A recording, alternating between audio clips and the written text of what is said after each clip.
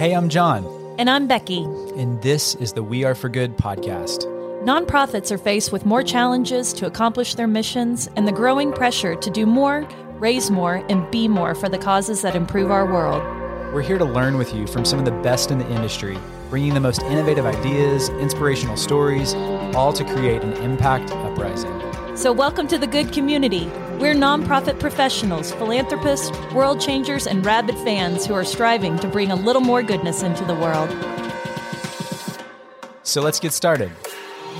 Becky, is this happening right now? It's happening. We have humanity royalty, kindness royalty in our house today. It's certainly just a profound honor and privilege that we get to speak with Nancy Brinker, the founder of Susan G. Komen for the Cure, and also the founder of the Promise Fund, which is this incredible rising new movement that Nancy is co-leading that we're going to dive into today. But before we bring Nancy up, I just want to tell all of our listeners, that today's conversation is very much a love letter to our sisters, to our mothers, to women, to a celebration of what they mean and what they can inspire, because everything that's about to flow from what we're about to discuss comes down to just a girl loving her sister so much. And I just want to give a tribute to Rachel Confer, Julie's sister, Jessica Purdom, Sauce, my sister, who are our best friends.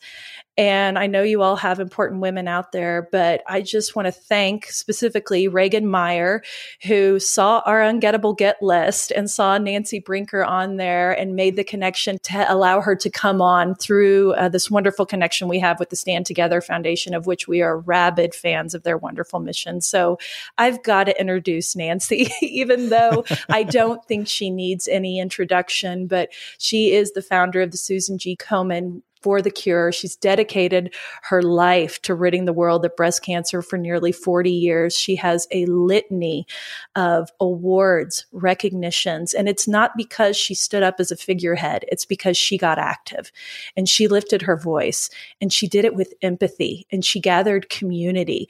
And we are so geeked out to hear this story, and we want everyone listening to just kind of channel this through and find what is it about pouring into your passion and the things that are the most important to you that could ignite movements like this. So please be listening for that. I also want to highlight this beautiful memoir that she wrote called Promise Me. It became a New York Times bestseller. And among all of these awards and all these things going on, Nancy has enough moxie and grit that she starts another nonprofit called the Promise Fund of Florida that she co-founded with Julie Fisher Cummings and Laurie Silvers, also just two mighty women who've spent decades working to improve quality of life for men and women of all socioeconomic backgrounds and many different areas of needs. So we are delighted to have her here. Thank you for bringing your 40 years of experience building the world's most renowned breast cancer charity to us. We love your deep and personal understanding of the cause, and it's all stemming from a promise you made to your sister Susie in 1980.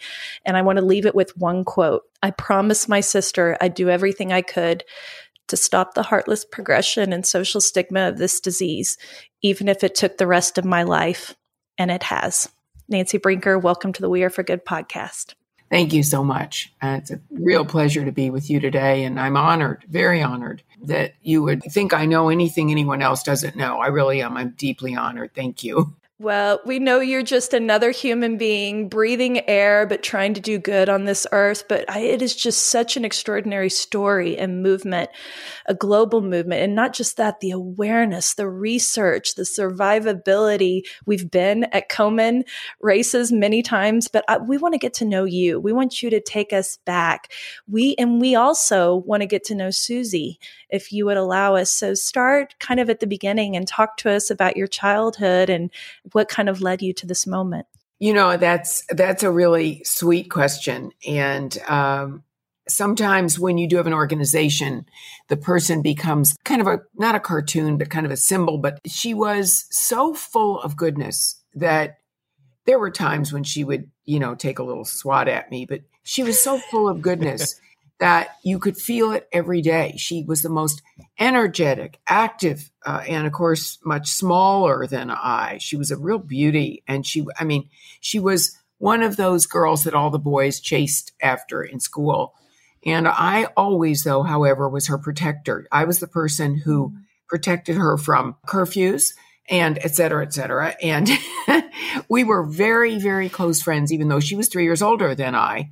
And our first exchange together about philanthropy and about what we cared about, because all this is grounded, honestly, with the luck we had with our parents. My parents were the best parents in the world, and my mother had a very large extended family. Those are the days when we had extended families living in the same town. And some of them a couple of the older ones were German immigrants. So we had lost some of our family in the Holocaust.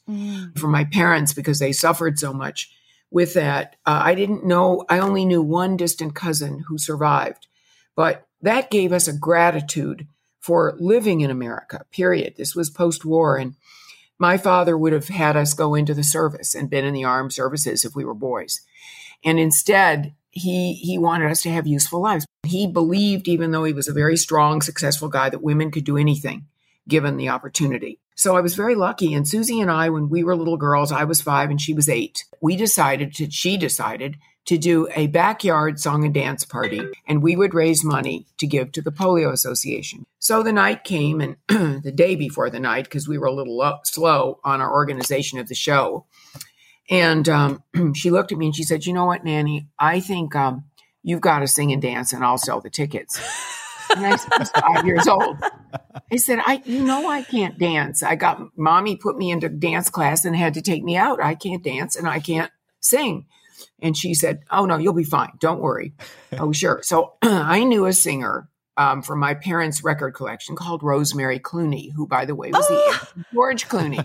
I love White Christmas. Yes. Yeah, she had a couple of songs that I could kind of put the phrasing together, but didn't really know how to sing it. And I got up on the stage and I sang her songs and tried to dance. It was a disaster. But all the neighbors were so nice and they clapped and cheered like they were enjoying it.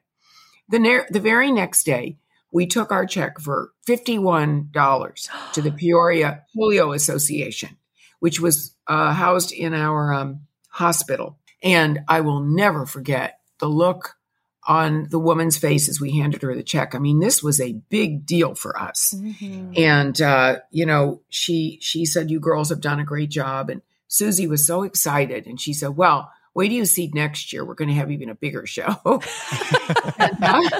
Oh boy, now I'm really in for it. But that started my life, because first it was my sister leading, and then it was all the things we had learned, and everything kind of came together. And that circumstance in my life when I was so young really and truly made me realize how much fun it was to create something to make someone's life better. That's all. I wanted to make other people's lives better. I was fortunate. We lived a loving, giving, hardworking family, and with generous parents. And that did it. That one event that we had really did it.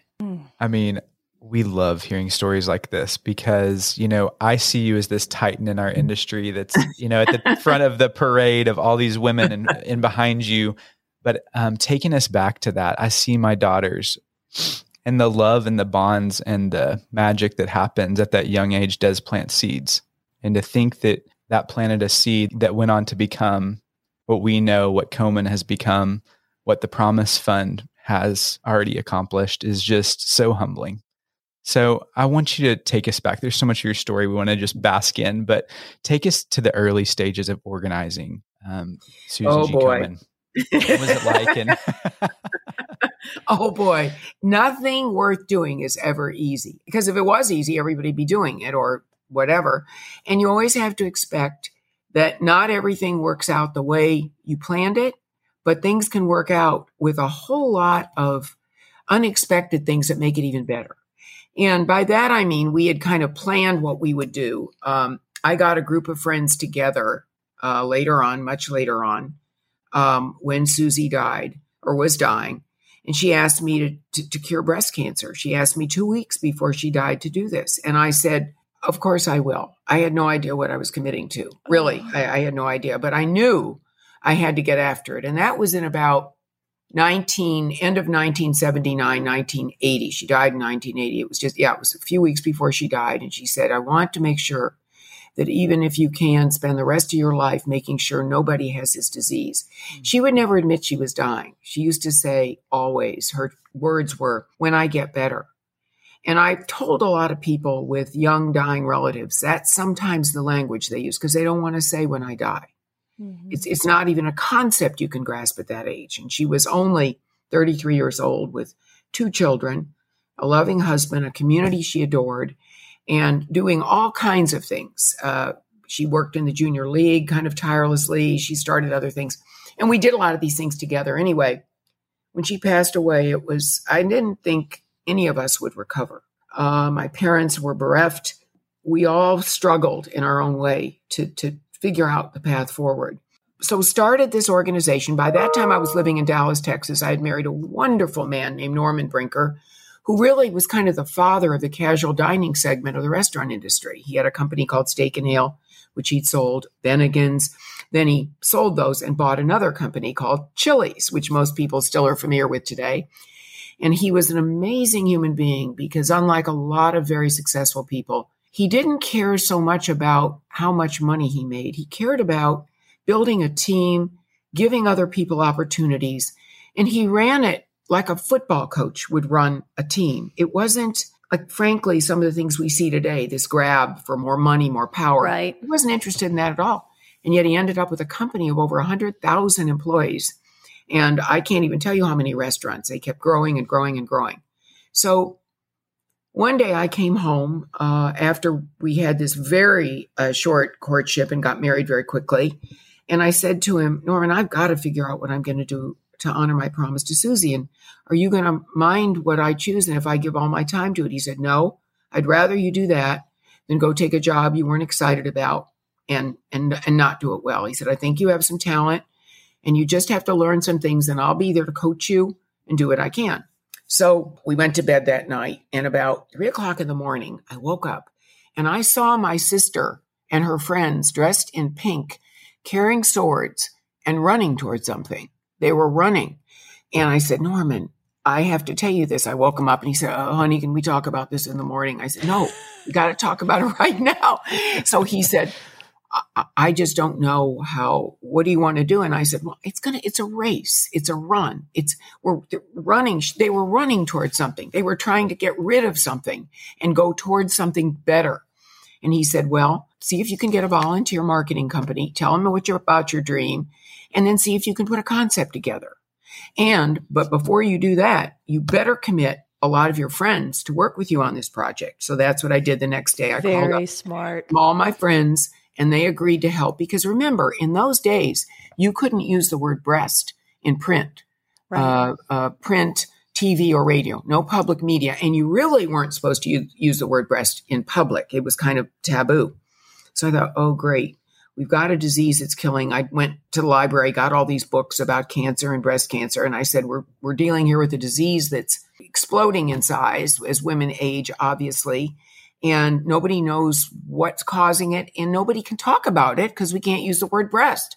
So what am I supposed to do? So I got the girls together and we decided we would have a big luncheon and we would invite Betty Ford. And then we wouldn't have to say Betty Ford, our first lady who had in 1976 breast cancer, and who changed the public recognition of this disease. We didn't ever have to say breast again, although we put it on our invitation. But Betty came to every single one of our lunches for the next, I think it was 25 or 30 years, as long as she could. And that day, when the doors opened in the hotel in Dallas, and we had almost 700 or 800 people there, it was stunning to me how many people this was touching. These are people who wouldn't talk about it, couldn't even stand. If they saw a friend that died, they'd just say, oh, they had the big C. It was not breast cancer. It was a big C. So right about that time, a few weeks before, I had come up with this race idea and wanted to explore it. So on our last meeting before the big luncheon event, I told everybody what I thought we should do. We should follow it up with a grassroots event because we couldn't do everything just raising a lot of money in one ballroom in Dallas, Texas. There was no way. We needed a grassroots movement to go with it. So the next year, we created the Race for the Cure. And we had 700 or 800 people who showed up. Everybody said nobody's going to show up and run for breast cancer. Nobody. I said, okay, well, let's see. Maybe they'll bring their dog or their child or whatever. And on the race day, I fully expected that we would have about 50 people that would show up. The committee, their families, and that's it. When those cars started coming towards the parking lot on the race site, I knew we had something. I knew we had something that could communicate and translate and grow.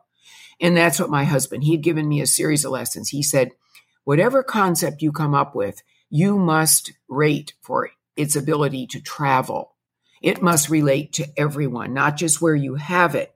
But if you want it to grow, the old adage, go at it alone. If you want to grow, have partners. So it took us a couple of months to figure out the model. And the model would be that these affiliates would leave 75% of what they raised or on their races or whatever they were doing and give us 25% from the national charity so we could fund science. And we had created one of the best scientific committees, I think, of any charity or even, frankly, at that time, even the government, even though President Nixon had declared the war on cancer 10 years before. But we had one heck of a medical advisory committee. So we started with my husband's admonition, you must have a concept that everyone relates to and can travel. My other friends used to say to me, well, Nancy, you take this on. And other friends would say it was like, you're trying to cure cancer. And that makes it so hard. But in fact, we were trying to cure cancer. So we took it seriously and we knew what it was going to cost us in personal time and anything. Anyway, the first Race for that Cure, I knew when we had 800 people show up that we had a success there and we had to bottle whatever that was. So I spent the entire time walking around the parking lot. We also had a mammography van, one of the very first mammography vans pulled up to the site so women could see there was a place to detect their breast cancer early. And all those things together created this group that grew and grew and grew. We had great leadership. Eventually, we hired our first executive director. Then we had a wonderful board of directors who supported me in my dream and all the rest of our people. So that's how it happened.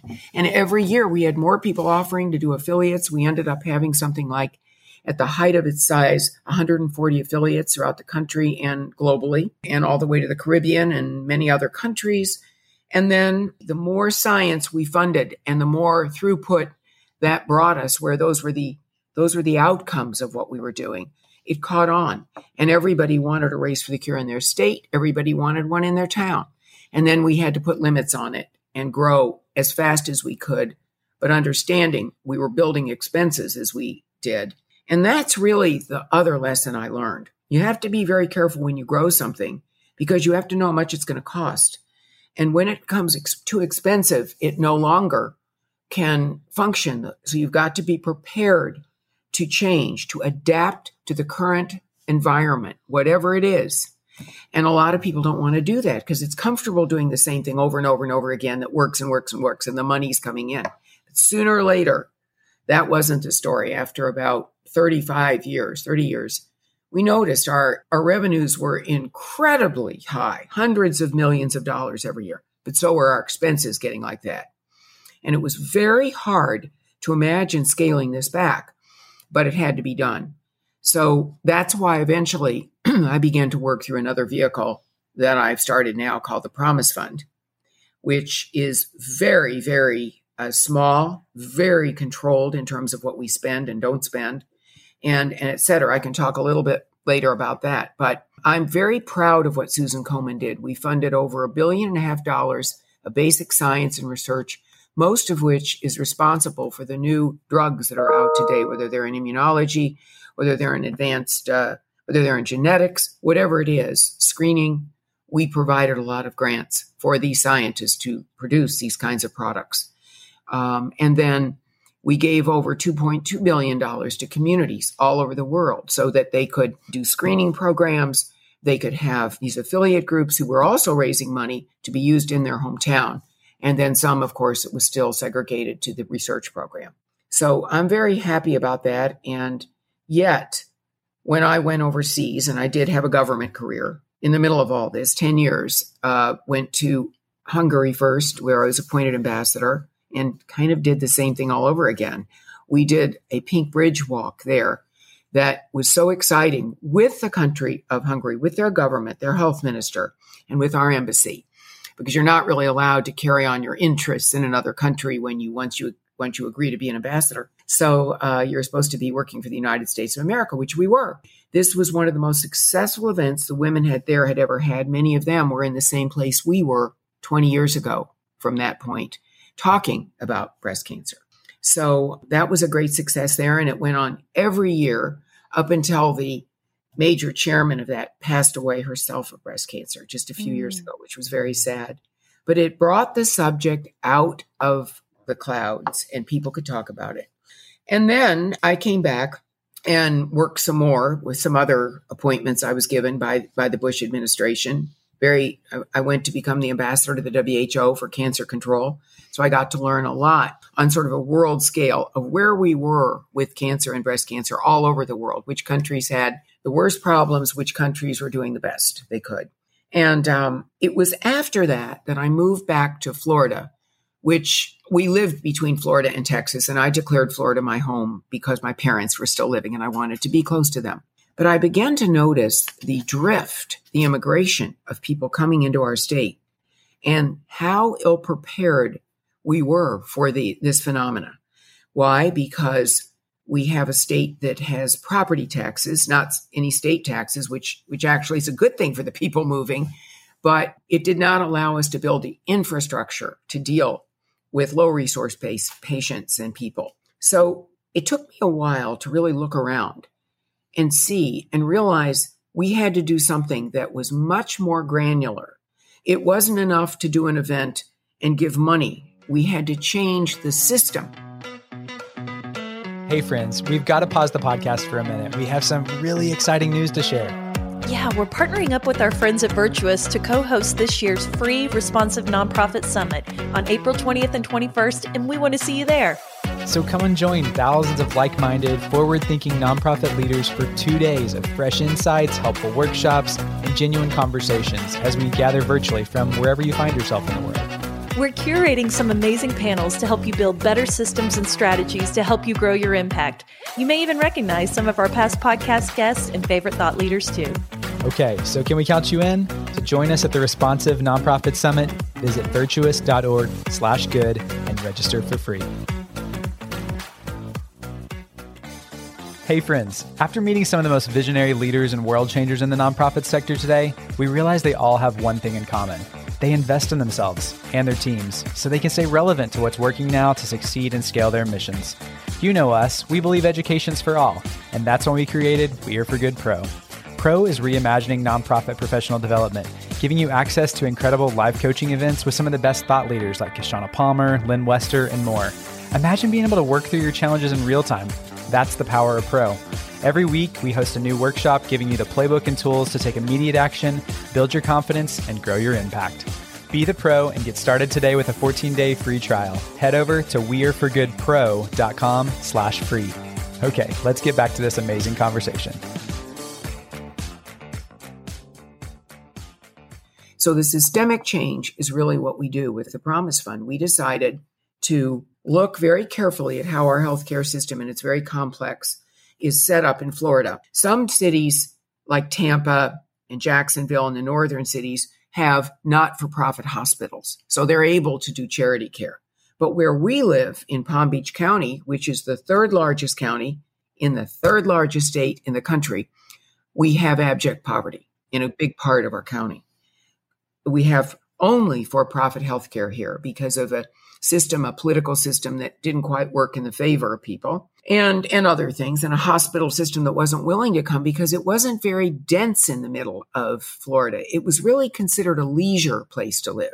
So I kept watching it and then realizing how many women were dying from cervical and breast cancer. So that's when one night I realized and said to myself, the only way we're going to ever get our hands around this problem is by promising our community that we will erase this problem. And it won't be based on necessarily event-based, but it will be based on consciousness raising. Everybody will want to do something because everybody involved in this is living here. People want to get their own health care where they live, number one. Number two, people were ready after the wars we've had and some of the name calling we've had in our country. They were ready to come back to their communities and work. It was a safe place. It was the place we lived. And let's start by making our community a better place to live. And that included healthcare. So we spent a couple of months looking at the model. We have a healthcare district that does give some payment and reimbursement to patients, but it really isn't enough. And then we realized we really didn't have the caretakers because these people couldn't just go to hospitals. They were for profit. They didn't have any insurance. They weren't qualified for Medicare. And there wasn't enough Medicaid in the state. So what were they going to do? Well, that's where we decided to bring on the community-based navigators. Navigators are people who are between being nurses and social workers. And we brought on over time 10 of them. Their job is to reach into their community, the language that they speak, the friendships they have, and bring them to what we call the federally qualified healthcare center system, which all of us have in America and most of us don't even know. But they're centers based and funded by the government for primary health care, and they're darn good. I have to tell you, it's a great system. What they didn't have, though, was screening and diagnosis. So I was able to get through a long-term relationship with a company called Hologic. They donated one of their great pieces of equipment to us. We donated it to FoundCare, to our federally qualified healthcare center, subsidized the mammograms by raising money on the events so that we could get to that 80,000 population. 80,000 women had not had any screening in our county. It was unbelievable to us. So we got to work, got the machine donated. On the day it came, and I'm making it sound a lot simpler than it was because we had to get through all kinds of little. We've worked in healthcare. We get what you're saying. Oh, it's complicated and it moves slowly. And we didn't have the time to move slowly. We saw this population going like this, and we had to get going with this. So we committed to screen every woman for cervical and breast cancer in Palm Beach County, which is 900,000 over time. But this was our immediate population, these 80,000 women living in the west of our county. So we got to work. We immediately started with our navigators, getting them trained to reach in their communities. And now I can tell you that on Friday, March 4th, since last November, we have educated, screened, diagnosed, and treated over 16,000 of those patients. So it works. The system works that we've created. It is a system of already built facilities, us providing a cushion of philanthropy, and having these wonderful navigators who are constantly, every day, ingrained in what they're doing, guiding patients, teaching them, helping them get to the system they need to get to, and us continuing to beg, barter. We haven't stolen anything, to try to get care for a continuum of care. Because the one thing you don't want to do is screen someone, find they have an early cancer, and you have nowhere to treat it. And so far, we've had about 60 cancers. We've only had 6 or 7 that are beyond maybe stage 2, and all of them have been in treatment. We figured a way to get them there. And now we're working on even a bigger scale to get more treatment donated. And that's what we're doing now. Every day is a new walk in the dark. Every day is a new walk up another hill. But we're so committed and excited about what we're doing. And to see these women actually get through a system. And then remember, they have a relationship. These are people who had no medical home. Many of them had never been to a primary doctor. And so they now feel the confidence that they have someone to reach out to, their navigator. So that's pretty much the story. And we're working hard on getting a state grant to increase our work. We want to increase the number of navigators. And we are working on the federal appropriation that President Biden has worked hard on, and the Moonshots program. And then we're out talking to everyone because we recognize at this stage in our history, we need a transformational gift and something that we know we can use for innovation, more outcomes, and in all the things that we do. And then at that point, we know we are ready to replicate this model. We are not building a national charity. We're building a model that works and can overcome the people running it in this, whatever area this happens in, replication issues, different issues that occur in communities, because people can solve those a lot faster than with a large government program. Nancy Diane Brinker. I'm kidding. I don't know what your middle name is. I'm just creating drama. But there's so much to unpack here. I just think about Hannah Brincher talks about listening to your nudges. And I think about what if Nancy would have gone back to bed and thought that that was just a dream of pink swords. And people who lean into their passion, listen to their nudges, scale so smartly, listen. They don't do it on their own. They bring smart people along. The fact that you have built Komen in an era without social media blows my mind. The way that you were able to scare that. One funny story I have to tell you is that when you say it is kind of funny because people assume you had social media. And I said, no. We had a typewriter. We had a donated typewriter, and we had donated a secretary who couldn't type. So we really had a problem. And we had postcards. You all don't even know what those are. We had postcards, and we did all of Komen on a telephone until the first computer came out. It was person to person. It was just so organic. I mean, you talk about grassroots, as you're talking, and this just the winding nature from Dallas to Hungary to Florida, but I also just see you doing what you said in the first minute, which is you took care of Susie. And now you just keep taking care of the person in front of you, and you're taking what you've learned. And that's what, I really want to dig into the Promise Fund, because what you just said there, I don't want anyone to miss it, is we're not building a national charity. We're building a framework and a model. And this, people, is how you revolutionize mission work, is you take what you know, what you learn, you share it.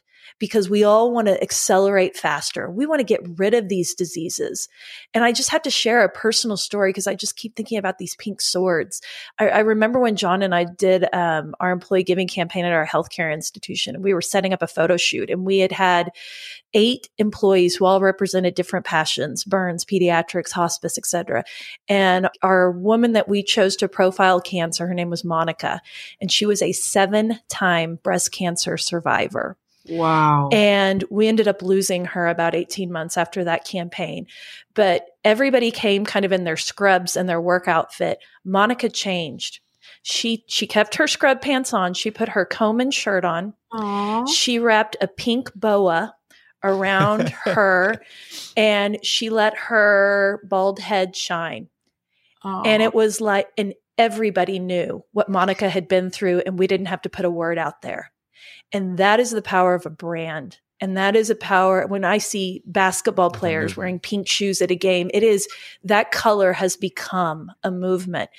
And the Promise Fund, how you were able to go into your community, see a disparaging difference in how people are being treated.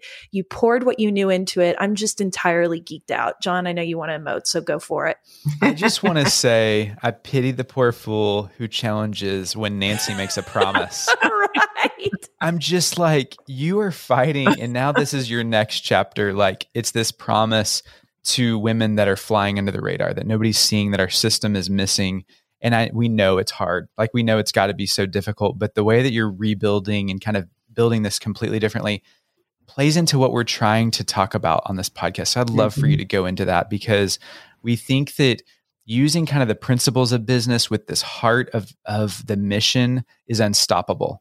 And I want to hear, what is y'all's plan for how you're building this framework, and what are you learning, and what can you kind of offer to us? Well, I got a tickle when you said, anybody who tells me I can't do it. The minute somebody says I can't do it, well, some things you can't do. Like you can't jump off a mountain generally and land on your feet. But John and Becky, it's really interesting. Part of how this occurred is we had the hospitals we had here many years ago in Palm Beach County were kind of like mid-level hospitals. They were not-for-profits. They did okay with a very small population, but it wasn't going to last. So they then, unfortunately and fortunately, a couple of not-for-profit hospital systems came and bought them.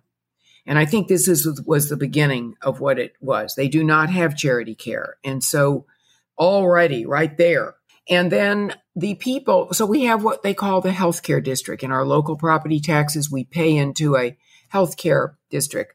Not to go into deeply, unfortunately, the funds they give people to work with aren't nearly enough to be treating diseases that are growing quickly, Alzheimer's, not just cancer, all the other diseases that are plaguing. Yes. We have an elderly community, and now we have a working community, but it's not enough. And Obamacare, which is a really good model, by the way, and what they use in the federally qualified healthcare center, because they take what you have in your pocket and then they give you the rest.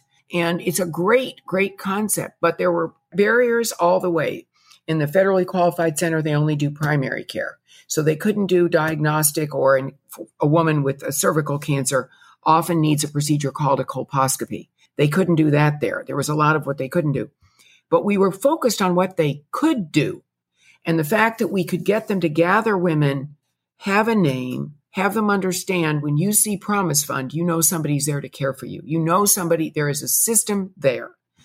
And then I think when we went to these meetings and we went to visit two of the largest healthcare foundations here, which had been given the money that when they sold the hospitals, they put these two large amounts of money in. So that was helpful, except that a couple of the people said to me, Nancy, we know that you're intense. And I had my best friends with me. And they said, but we're just not sure you can do this, that it's going to work. And I said, so are you telling me it won't work? And they said, yeah, basically it's you're going to find it work. And I said, okay, we'll see. Thank you very much for the meeting. And that was it. That's all I had to hear. I don't like the word no. I don't like to hear it can't be done, because most of the time it can be done. Yes. If you find out, here are the barriers. How do we step over them? Sometimes you have to modulate something. Sometimes you have to reconstruct your model.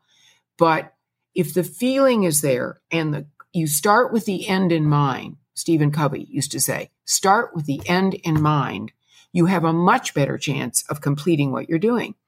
And all along the way, we've heard all kinds of things like, oh, well, the federal government will pay for this. Oh, well, we have the healthcare district. No, we don't have any of that together. It all needed to be systemic. So that's really what's happened. And with every victory we have, we often publicize the patients who are successful. We grow all the time. If we've raised enough money, bring on another navigator to open up yet another part of the community, someone who speaks a language. We have several very at-risk communities. Black women are 40% more likely to die of breast cancer. Hispanic women, pretty much the same, only their disease generally develops later, where you might have a better chance of getting it early.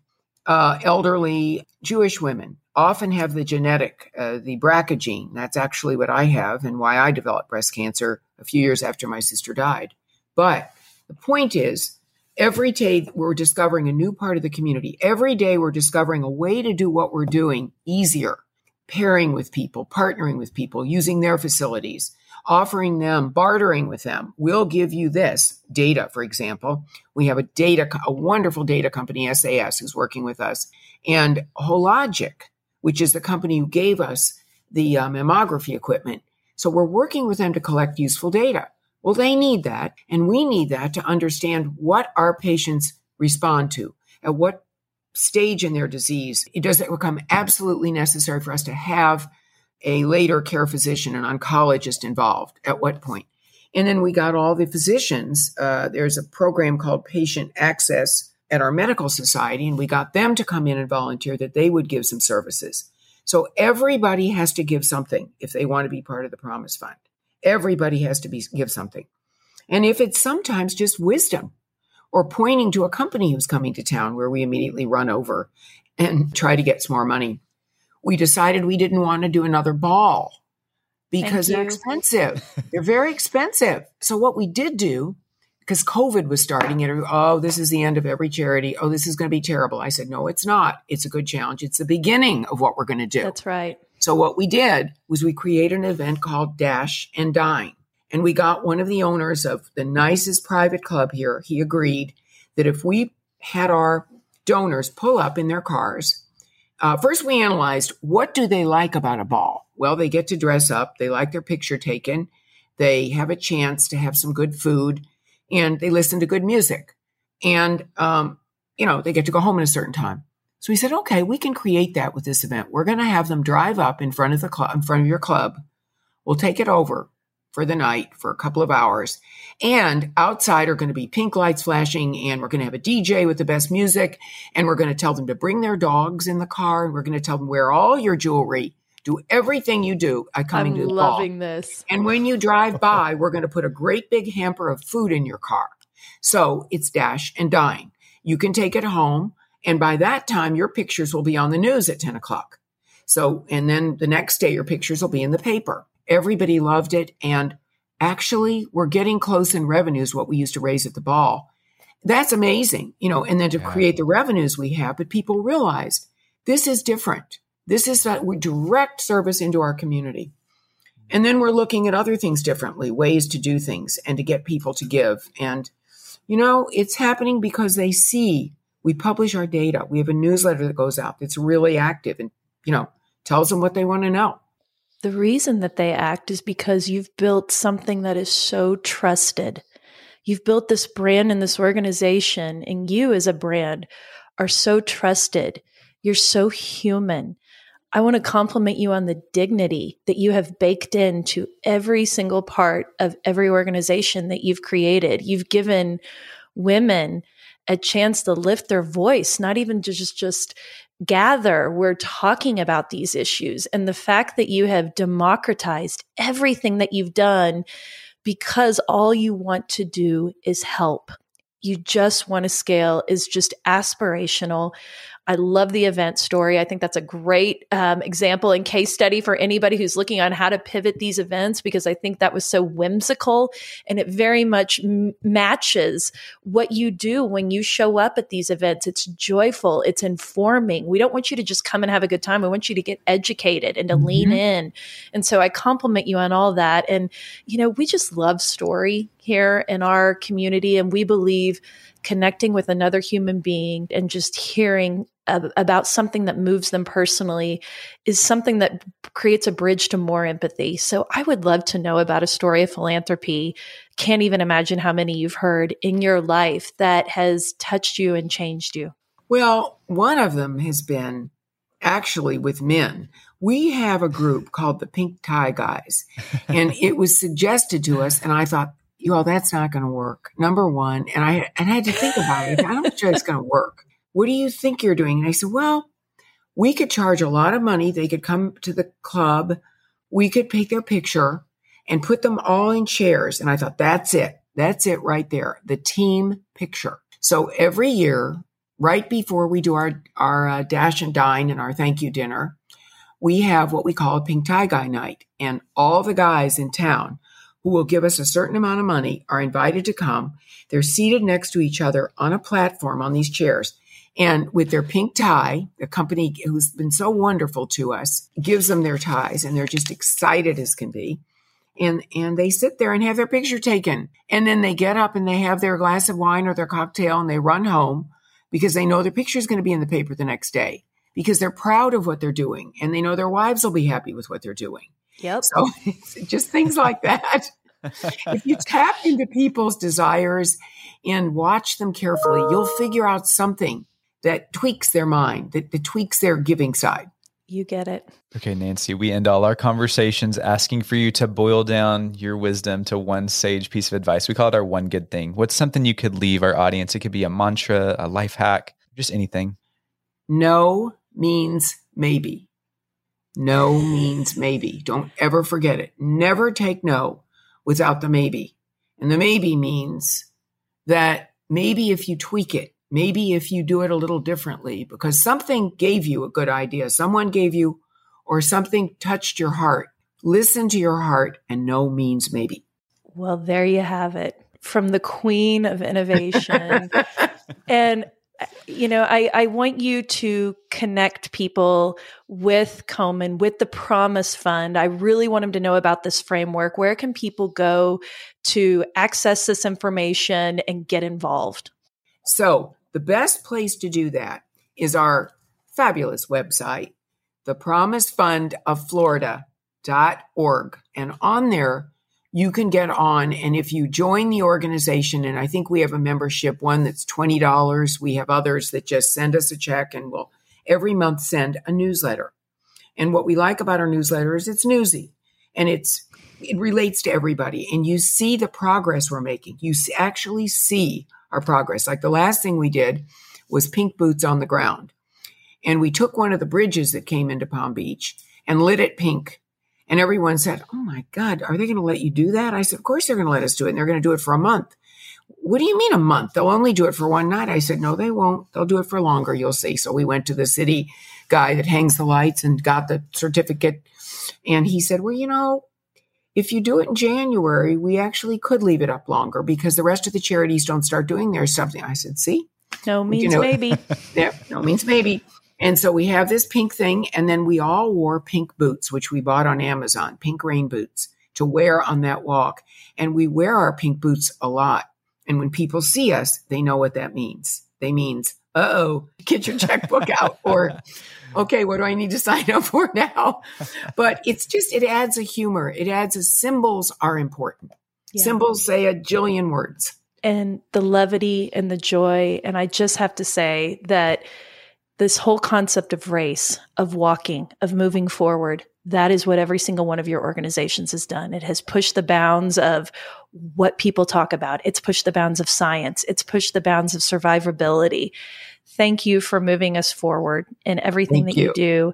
And I just have to think that when you see Susie again, she is going to give you the biggest hug and just tell you, well done.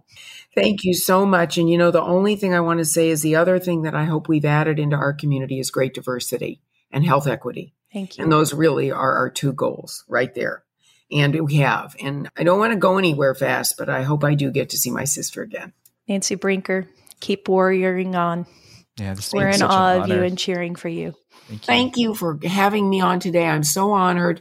There are a jillion people you could have had who have much better stories than I do. But I'm so proud to be here representing all of our workers and volunteers and patients who've benefited from the Promise Fund. Thank you. Thank you. Thanks for joining us. Today's episode was brought to you by our good friends at Auth0. With Auth0, your nonprofit can do more with a login box. Greet prospects and rabid fans of your mission with authenticity. Simply make it easier for your team to manage data. There's so much at Auth0 login experience can do. Visit auth0.org for more info. If you enjoyed this episode, we know you'll love being part of the We Are for Good community. It's like our own social network where you can find like-minded friends, ask questions, share resources, and find inspiration anytime. Sign up today at weareforgood.com/hello. Thanks, friends.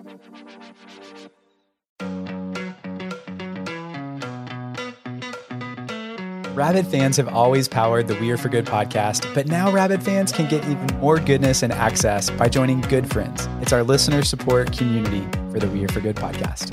Good Friends comes with perks, exclusive episodes with John and I, including The Good Brief, our new monthly cliff notes of the greatest takeaways and lessons learned from that month, and exclusive AMA episodes where we answer your burning questions and tap our community of experts. Join now or learn more at weareforgood.com/friends. We can't wait to see you inside. That's weareforgood.com/friends.